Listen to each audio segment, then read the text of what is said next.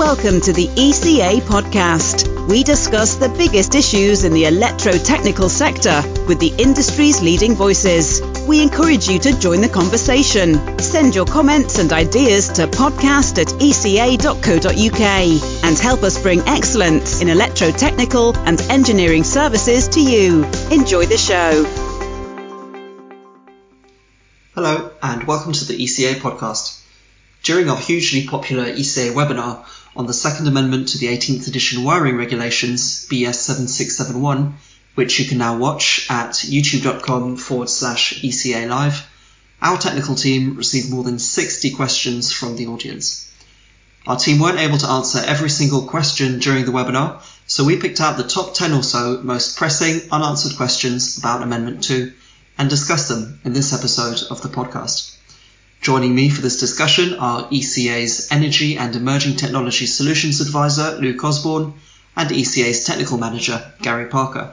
So, Gary, Luke, thank you very much for joining me on the podcast today. So we'll dive straight into the questions.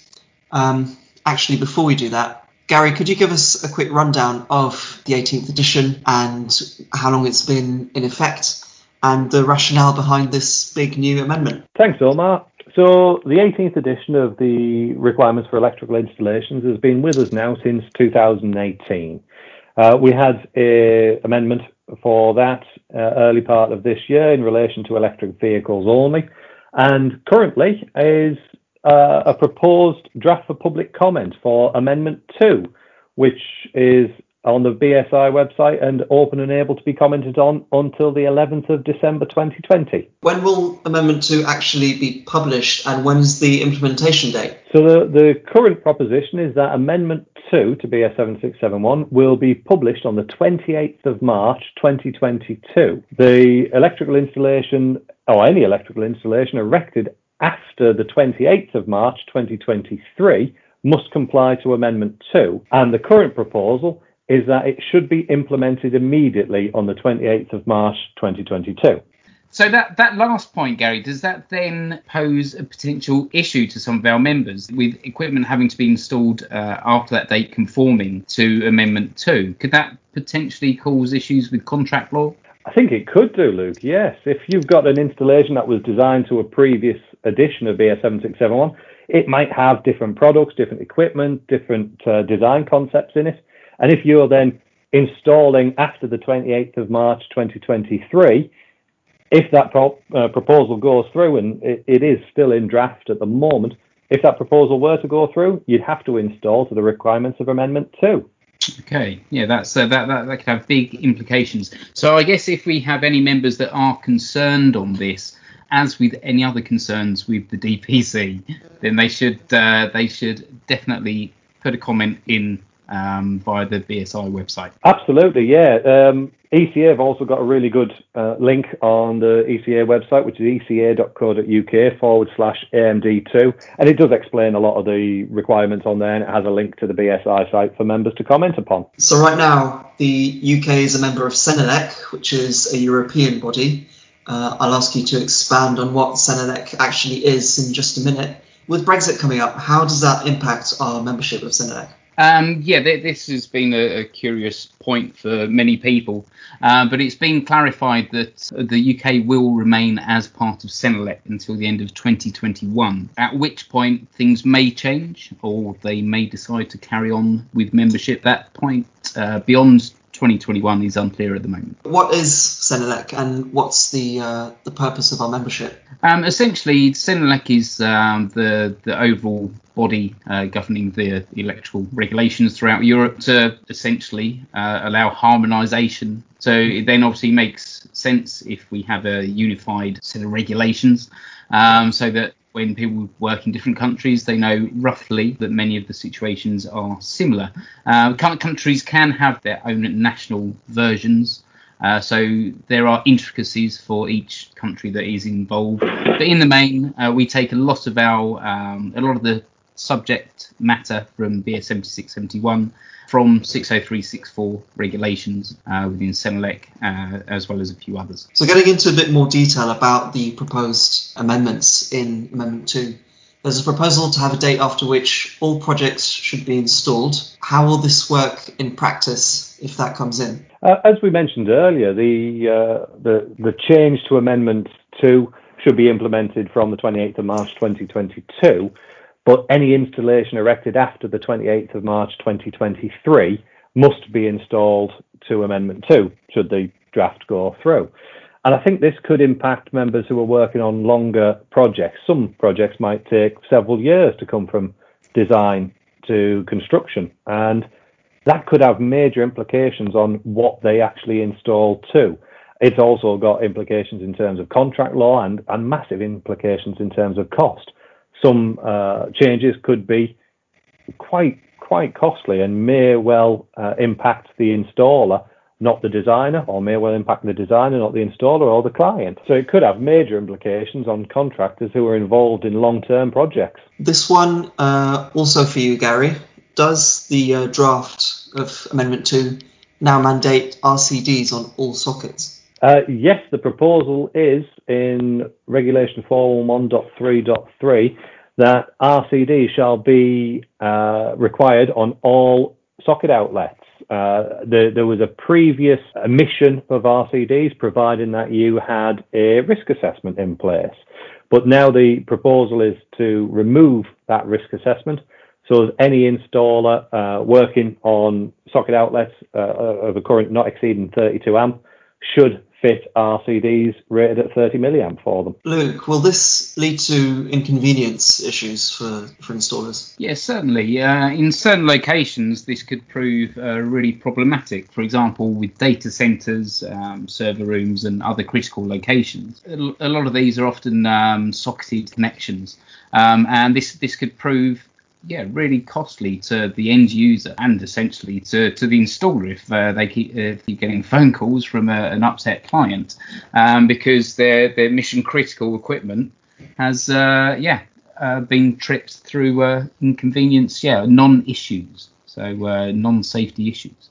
So it's very unfortunate that the mandating of this is coming through, but having the option to risk assess out was essential. Perhaps again another chance to remind listeners to head to the DPC and make a submission if they want to have their views heard on this matter by the 11th of December.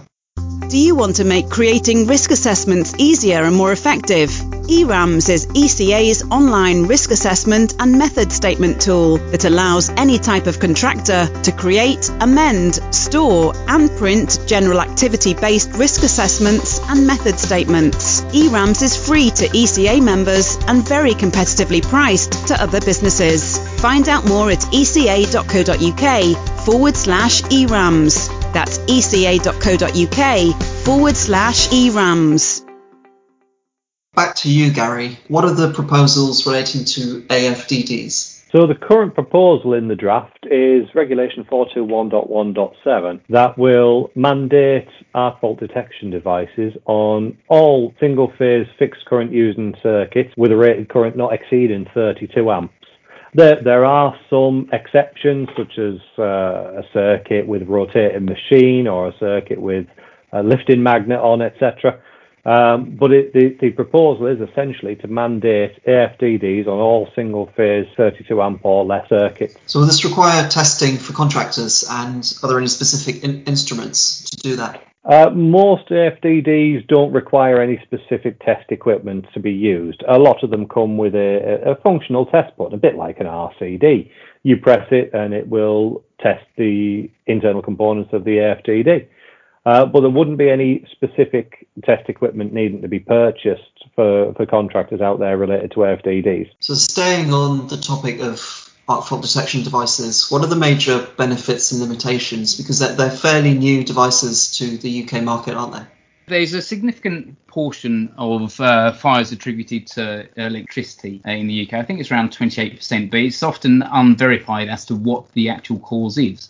It's been used as one of the reasons for putting AFDDs in, is the amount of electrical fires. But AFDDs only protect against a very limited scope, and this would be either series or parallel arcing, but it's only for loads above a certain point, which isn't applicable for all circuits, and they're horrendously expensive. You can't preclude the use of something due to expense, but once you balance the costs of these devices against the prevention and the safety that they would add, the money could be better spent on other pieces of equipment. Do you have anything to add on that, Gary? I certainly would like to point out that the British standard for AFDDs, BSEN 62606, does specify that they are only for use in dwellings, yet 7671 seems to suggest that their use should be universal. So that does potentially concern me. As you say, the initial expense and the initial cost, it will come down, of course, over time. The cost of the products will decrease. However, I think you and I have spoken before with some colleagues, Luke, about the concern of AFDDs falsely rupturing and showing problems where problems may not necessarily exist. And who is going to bear that cost? Is it going to be the installer or the client? That's a key point as well. And also, the nuisance tripping could be attributed to standard devices as well. For example, washing machines, etc., things with motors. Perhaps it would be better for manufacturers of those devices, if they're thinking these could be problematic, to have them installed in those devices. Could be, yeah. I mean, we've knocked AFDDs quite a lot there, but we have to say there are some potential benefits available too. They do protect against a type of fault that is quite hard to detect with a regular circuit breaker and a regular RCD. They will give additional protection in some cases. Will they give additional protection in all? Or is it better to limit their use to very specific areas? Wooden construction buildings perhaps may benefit more than a traditional block and stone constructed building. But currently the proposal is to mandate their use on all circuits not exceeding 32 amp with a few limitations across the whole installation spectrum. So be this a one bedroom flat or a large steel mill. I think there's areas where FDDs have certainly got some benefit and merit, but is it right to carte blanche mandate them? We'll wait and see what the comments come in and say, I guess. So in the event that AFDDs are mandated, what would the impact be on electrical installation condition reports or EICRs? At the moment, because they're still only in draft, these regulations and proposals, we're unsure as to how this impact will roll out. It's very likely, however, that an electrical installation that was perfectly conforming to today's standard, to the 2018 Amendment 1, will only ever result in a C3 on a periodic. So there should be very little reason to make an installation unsatisfactory, unless, of course, the person undertaking the report can see any real reason why they would ever want to mandate AFDDs and put it down as a C2. A building that might be susceptible to fire or might be easily damaged by fire, for instance, could be benefited from by having AFDDs. But in most cases, should this proposal ever go through, it would only likely be a C3 on a periodic. A question now about foundation earthing, one for you, Luke. Should foundation earthing become a requirement, will a DNO ask for evidence of this prior to energisation? Foundation earthing, as we move towards more of a prosumer kind of setup, where you have energy storage, generation, etc., and the possibility of islanding, so being a building operating off-grid, foundation earthing or some sort of TT earthing situation will become important. But whether it should be contained within BS 7671, that we're not certain on that, to be honest, because really this should be something that lays within the building regulations. The owner shouldn't be on the electrician to have to be present when concrete's poured, etc., and for the whole process of installing the foundation earthing. Our position really is that this should lay within building regulations. We don't believe the DNO will be asking for evidence of this prior to energisation either. So how about RCBOs? Will they become mandated in installations? Regulation 531.3.2 uses an interesting phrase. It talks about unwanted tripping and how to make sure that installations are designed properly in that sense. And it talks about things that should be considered. And one of them is in Indent 2 of the new proposal, to use RCBOs for individual final circuits in domestic installations. Now, it doesn't say you must, it doesn't mandate them, but but it does say that these shall be considered. I wonder whether or not this is a sensible proposal, in that it doesn't really need to be said. I can consider their use now. The client can consider their use now.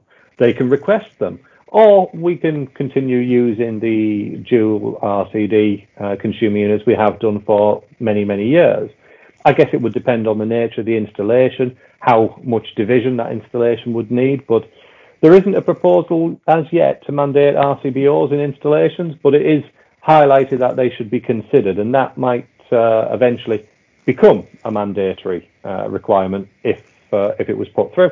So Luke, what happened with the requirements for energy efficiency in Chapter 81? As you can see in the DPC, you've got Part 8-2. So Chapter 82, essentially. As I mentioned earlier, some of our regulations we take on board from the Senelec 60364 documents. There was, in the Chapter 8, or Part 8 of that, there was Parts 1, 2 and 3. The Chapter 82 that we've currently got in the DPC, looking at the prosumer side of things, that is the adoption of 8-2. So 8-1, which would be Chapter 81, we adopted as Appendix 17, so more an informative piece in the initial version of the 18th edition. So, and that's where the energy efficiency side of things still remains. There are some changes to the DPC version for Amendment 2, and it just enhances the fact that energy efficiency should be considered in the design, and also looking at the fact that energy efficiency measures should be verified, or potentially verified on periodic checks to make sure that they're still doing what they've been employed to do. So it is still there, but it is in the form of Appendix 17. A final one for you, Luke. What are prosumers? There's a lot of talk about them, and what impact might they have on the industry? The prosumer is essentially the buzzword that's being used for all future builds. So essentially it's a building that consumes and also produces energy. So it's incorporating on-site generation, solar PV, battery storage, electric vehicle connections, potentially vehicle to grid, two-way power connections to vehicles, and how that all interacts with the grid. So it helps in the decentralization of energy generation, grid balancing, and should hopefully help to mitigate against expensive grid upgrades going forward, and to also make the end user more interactive with how they use and generate their own energy. So it's more conceptual, Chapter 82, and it outlines the different methods of having a prosumer connected to the grid. So it's not detail heavy, it just gives more of the concepts, but it starts to plant those ideas for the designers and for how things are going to work going forward. Luke, do you think Part 8, as it stands, is going to give rise to extra work for our members and potential new work streams, and is it something that people should be looking into? Yeah, definitely. We're getting lots of inquiries at the moment from members looking to pivot their businesses towards more of the green technologies coming through, and essentially the prosumer concept is the wrapper. It's the overall wrapper for all these things. So tying in the smart technology, the monitoring, and everything that I mentioned earlier. So yeah, I think we can almost guarantee there will be a huge amount of work coming to this industry in the immediate future. And thanks to Gary and Luke for taking the time to discuss some of those key points about Amendment 2. As we mentioned, Amendment 2 is now open as a draft for public comment and will remain open until the 11th of December.